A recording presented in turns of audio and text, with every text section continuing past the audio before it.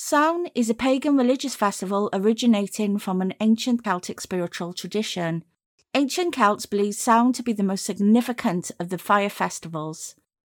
During this time, hearth fires in family homes were left to burn as the harvest was reaped. When the work was complete, the celebrants joined Druid priests to light a community fire using a wheel that represented the sun, all the while believing the veil between the physical and spiritual world was at its thinnest. Attendance was mandatory and gatherers engaged in massive feasts and drank alcohol to excess. Modern-day Celts still celebrate by dressing their children in fancy dress costumes and let them beg strangers for sweets. I know I'm getting old now because I ask, isn't it time we went back to the old days? My name is Jessica J. Garner, and this is my Halloween special.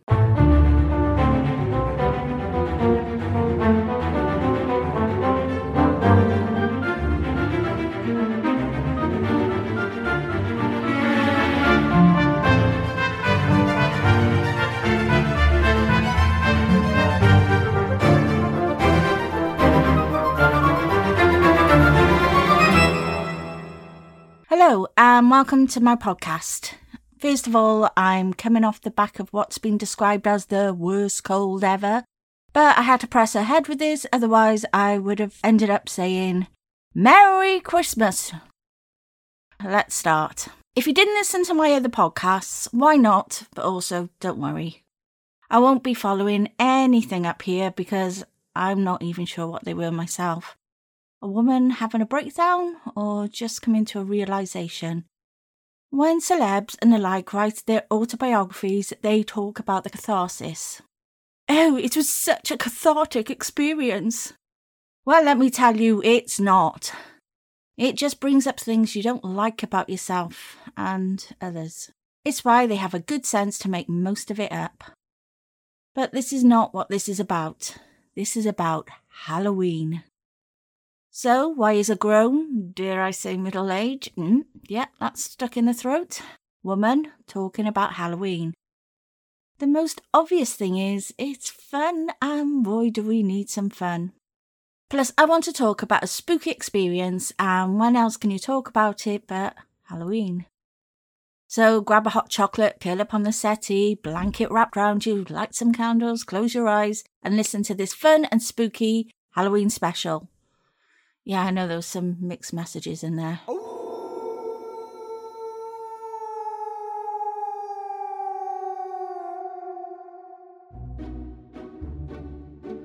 Time for a Halloween-themed quote from American author Stephen Graham Jones, who said, "Some people are born for Halloween, and some are just counting the days until Christmas." I think, why can't we just be both? Here are some facts about Halloween. 1. Halloween is short for Hallows Eve or Hallows Evening, which was the evening before All Hallows Day or Hallowmas on November 1st. The Christian Church decided the best way to convert pagans was that Hallowmas and All Saints' Day, which fall on November 2nd, was to join the pagan holidays that fell on or around October 31st. 2. The word witch comes from the Old English wiki or witche, depending on who's saying it, meaning wise woman. In fact, Wiccan were highly respected people at one time, so calling someone a witch is not the insult you think it is. 3. The tradition of trick-or-treating goes back to the Middle Ages and the festival is sown. As the veil between the living and the dead became thin, people would dress up in costumes to repel the dead. When the Catholic Church began to replace pagan festivals with their own, the act of souling became popular with poor adults and children going door to door for food. 4. Staying with sown, trick-or-treating evolved from the ancient Celtic tradition of putting out treats and food to placate spirits who roamed the streets. 5. There's a Scottish tradition where girls believe they could see images of their future husband if they hang wet sheets in front of the fire on Halloween. Don't do it, I say. 6. There's also an old English tradition that states if a young unmarried person walks down the stairs backwards at midnight whilst holding a mirror, the face that appears in the mirror will be their next lover. Maybe try that one. 7. Samhainophobia is the fear of Halloween. 8.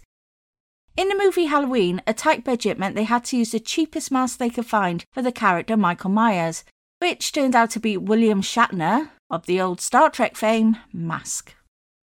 9. Places that are considered to be haunted are the White House, Hampton Court Palace, Taj Mahal Palace, that mansion in Disney, and your home.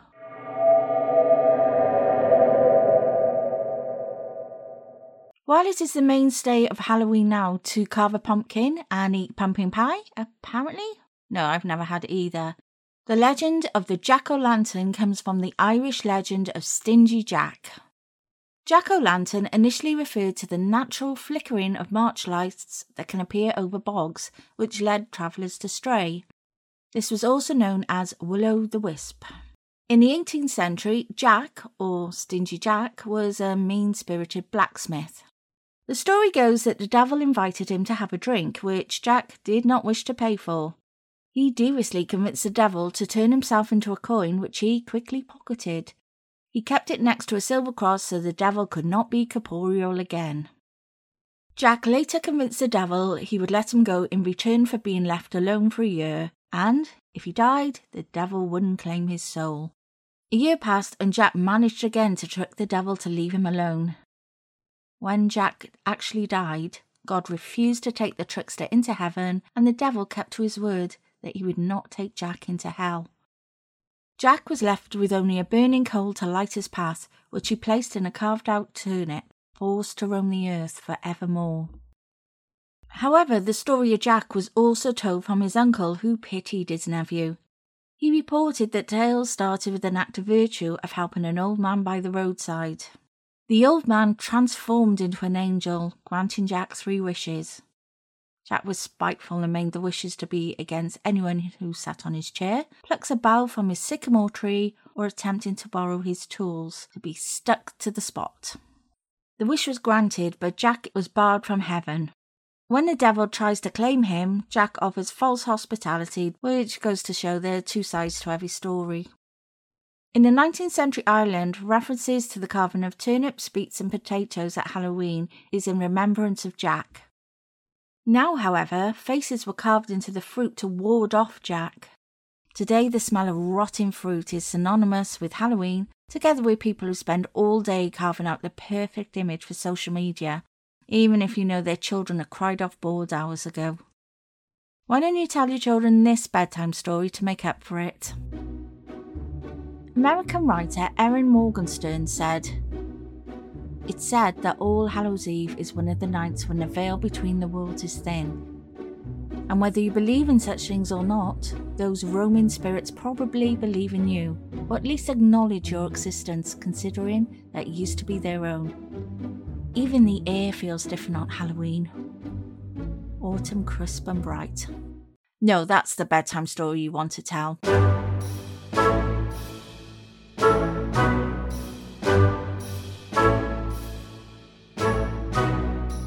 I've been looking at Halloween TV and how it's changed our British traditions. When I was young, I used to have to walk 5 miles in bare feet uphill for school. Not true, although there was a lot of walking involved. Halloween was different though. Yes, there was bobbing for apples, dressing up and trick-or-treating, but we used to ask for money. I say we, I was never allowed to do actual trick-or-treating. It would upset the neighbours asking for money. There were jack-o'-lanterns, but they weren't made from pumpkins, but swedes. I looked that up in case I was misremembering, but no, it was a fact. The reason being that the skin is much harder than a pumpkin, so it was easier to draw the faces.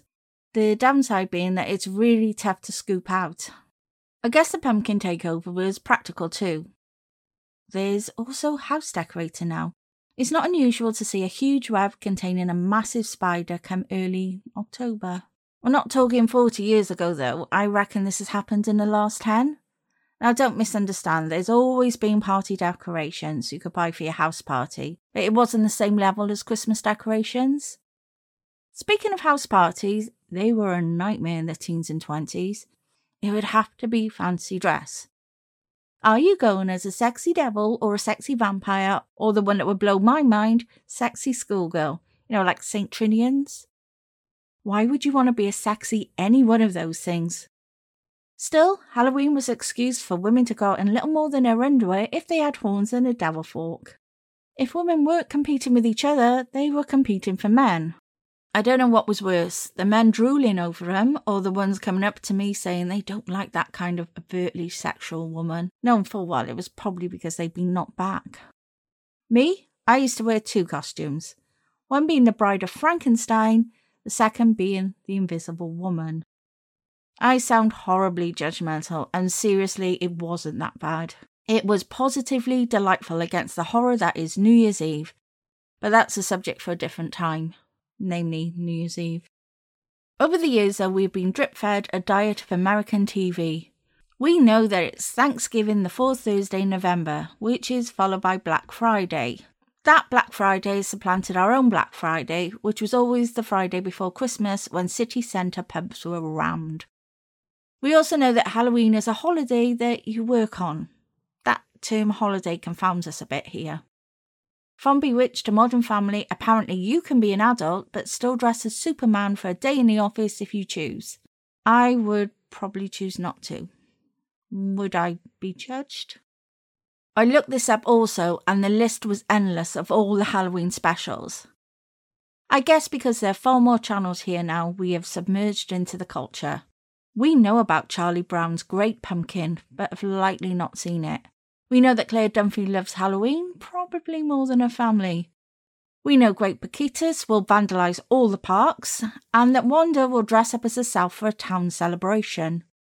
Halloween is a perfect celebration between the summer and Christmas, and it's not like we have anything like that over here. Do we? Penny for your guy? So what can we learn from TV this time? That sometimes what we see and hear can change your culture over time. That's why, in the days of social media and algorithms, we must be so bloody careful what we consume. Canadian actor Thomas Middleditch said, "I'm a bit of a curmudgeon. I don't like Valentine's Day and New Year's Day and Halloween." Curmudgeon? Also rude trying to mix Halloween between those soul-sucking days.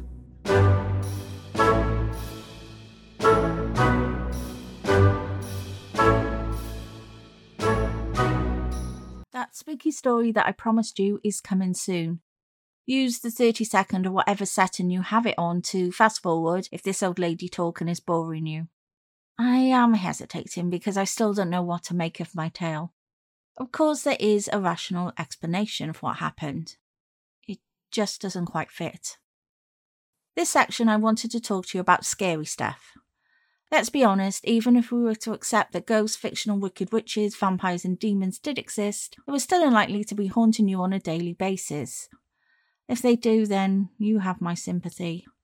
The really scary stuff is what we're living with.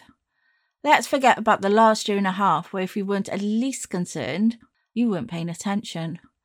I am talking about the other scary stuff.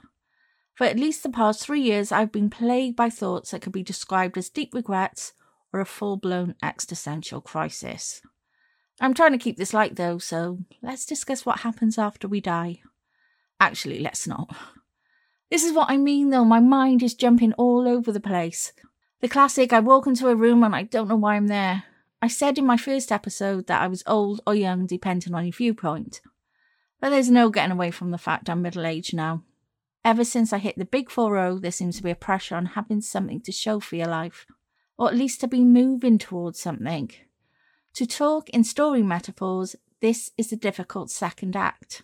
The protagonist might find life is worsening from the problems of the first act, must learn new skills to arrive at a higher sense of awareness of who they are and what they are capable of to deal with their predicament, which in turn changes who they are. That's all before we slip into the third act, which could be at any second, if you get there. Scary, isn't it? Not only that, but what did I see growing up? Grandmothers who cut their hair short to wearing tight curls, wore dresses and housecoats. I now realise they were probably younger than I am now. As a child, there was this TV programme called Cheers, where all these old people hung out in a bar. The main cast were in their 30s, even Norman Cliff. Also, the Golden Girls. This was sold to me as these are women who still live life despite their age and, God forbid, had sex. What you realise now is that these women were not that old. Apart from Sophia, Dorothy's mother, they were all working. In fact, Rue McCallaghan, who played the gorgeous Blanche Devereaux, was only 51 years old at the start of the series. Now, she could have been playing someone older, but it's clear these women were in their 50s and not a pair of jeans and a logo tee in sight. There's one episode where Dorothy has seen a man that tried on with Blanche.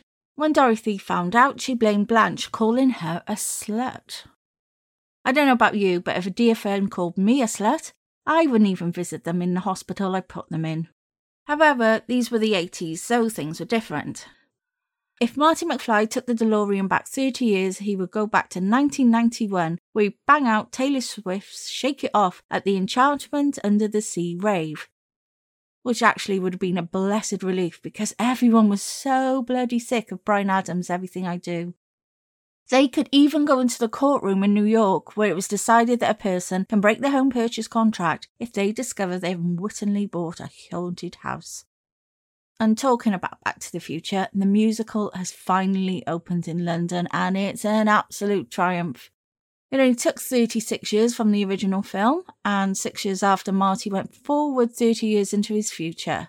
And I've lost my thread. Next. Here it is then, my spooky Halloween tale. The names have been changed to protect their idiocy. It took place about 10 years ago. A few of the women in work decided we should do a works night out.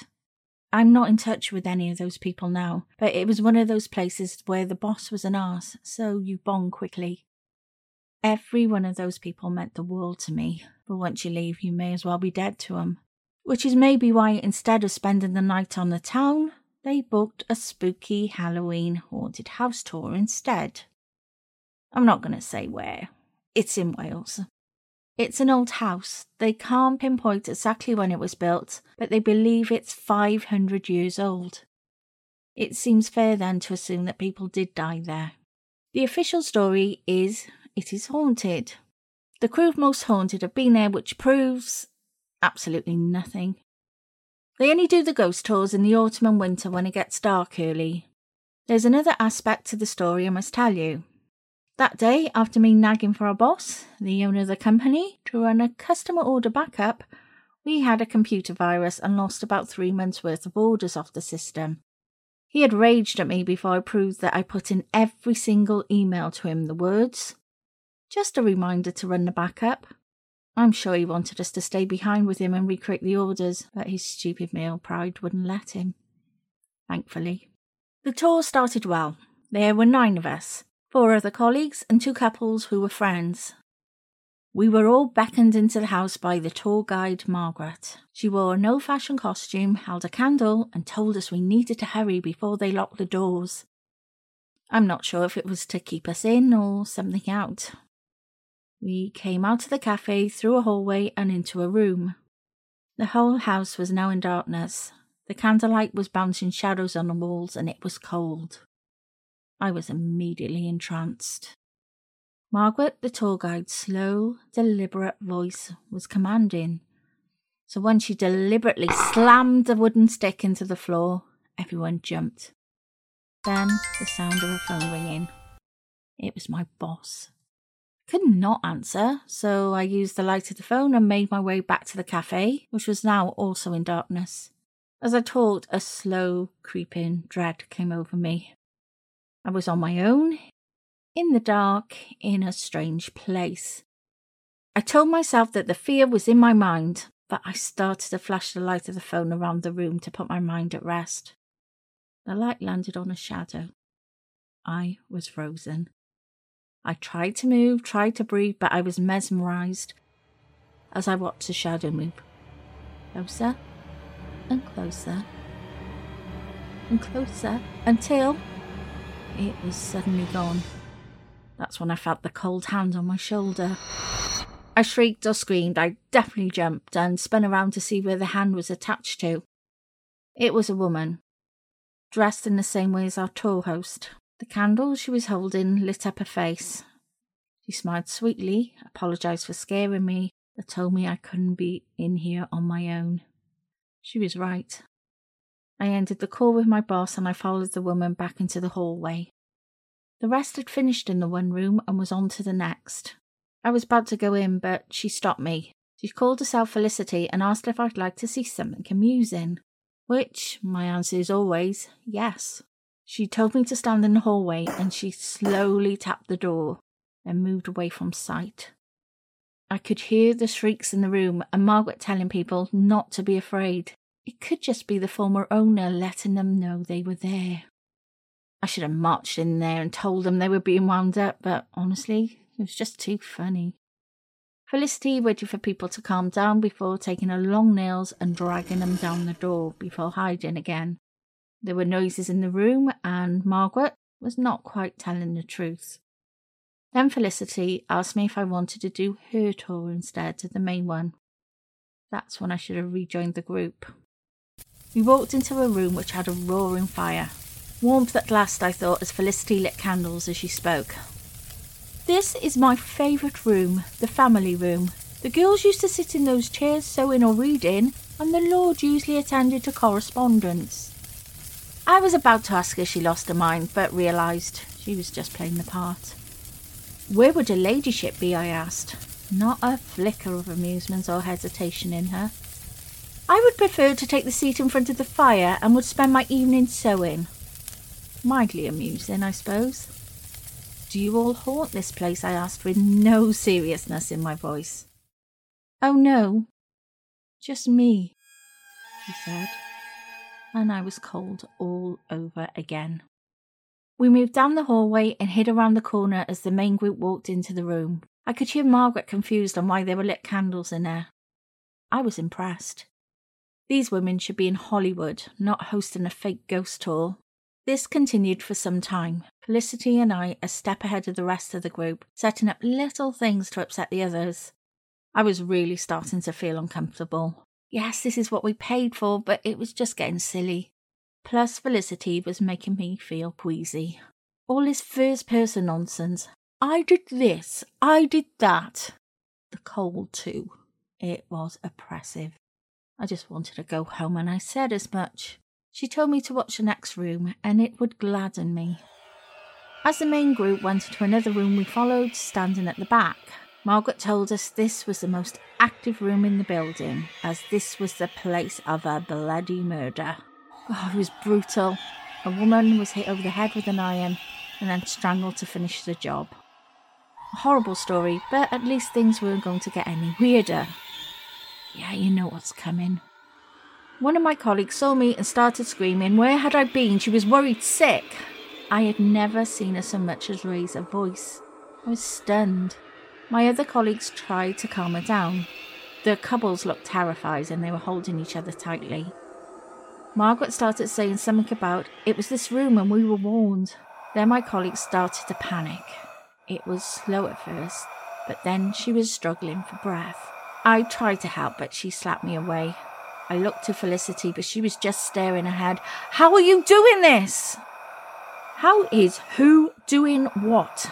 Margaret said to me, although there was genuine fear in her eyes. This setup, faking everything, it was okay at first, but this is not funny. Look at her. Margaret's fear turned to indignance. We are not faking anything. I've watched your colleague do it all night, turning to Felicity.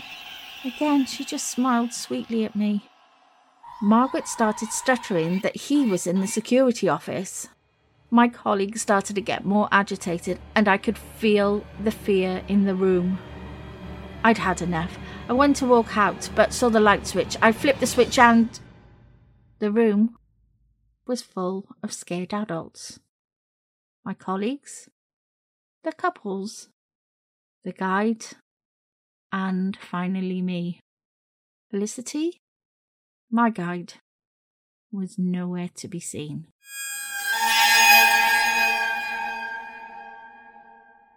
My heart stopped that second, and then reality set in again. She could have easily slipped out when I was distracted. Margaret was annoyed. She ended the tour there and then, insinuating it was all my fault. My colleague calmed down, apologised, and asked where I'd been. I told her in the room about my tour guide. Margaret was adamant that she was the only woman there. I rolled my eyes, or something else to show my disdain, and asked her to tell Felicity that. Margaret broke down. Felicity? Are you joking? Fair play to her, Judi Dench had nothing on her.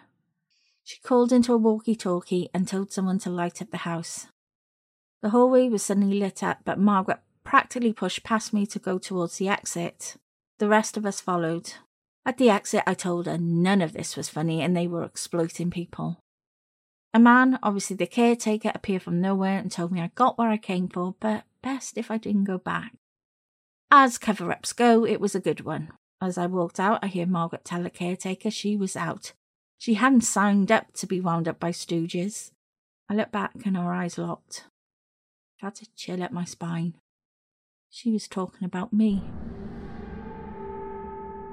Of course, that would have had the desired effect. They might have played it out like this every night. They pick a gullible one in the crowd or the one that wanders off and teaches them a lesson. I investigated, of course. They said CCTV showed I was wandering around on my own. I asked for the proof and they just sent me a still picture of me on my own.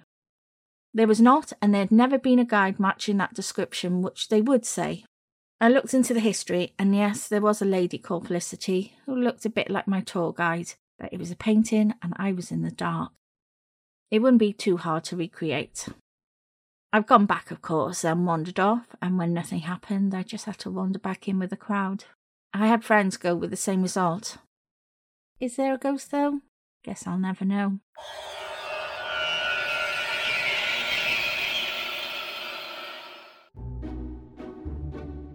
Here's a quote you won't have heard before.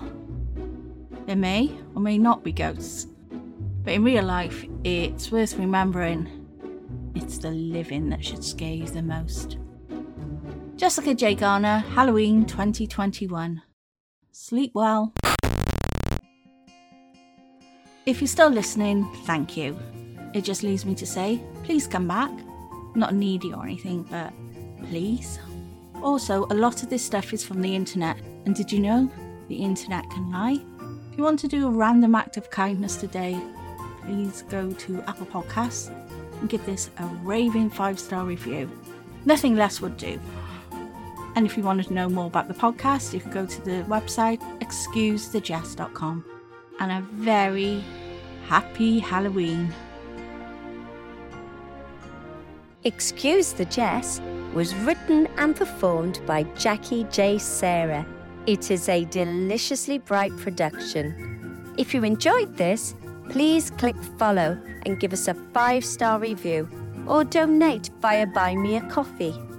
All details, including full credits, can be found on the website excusethejess.com.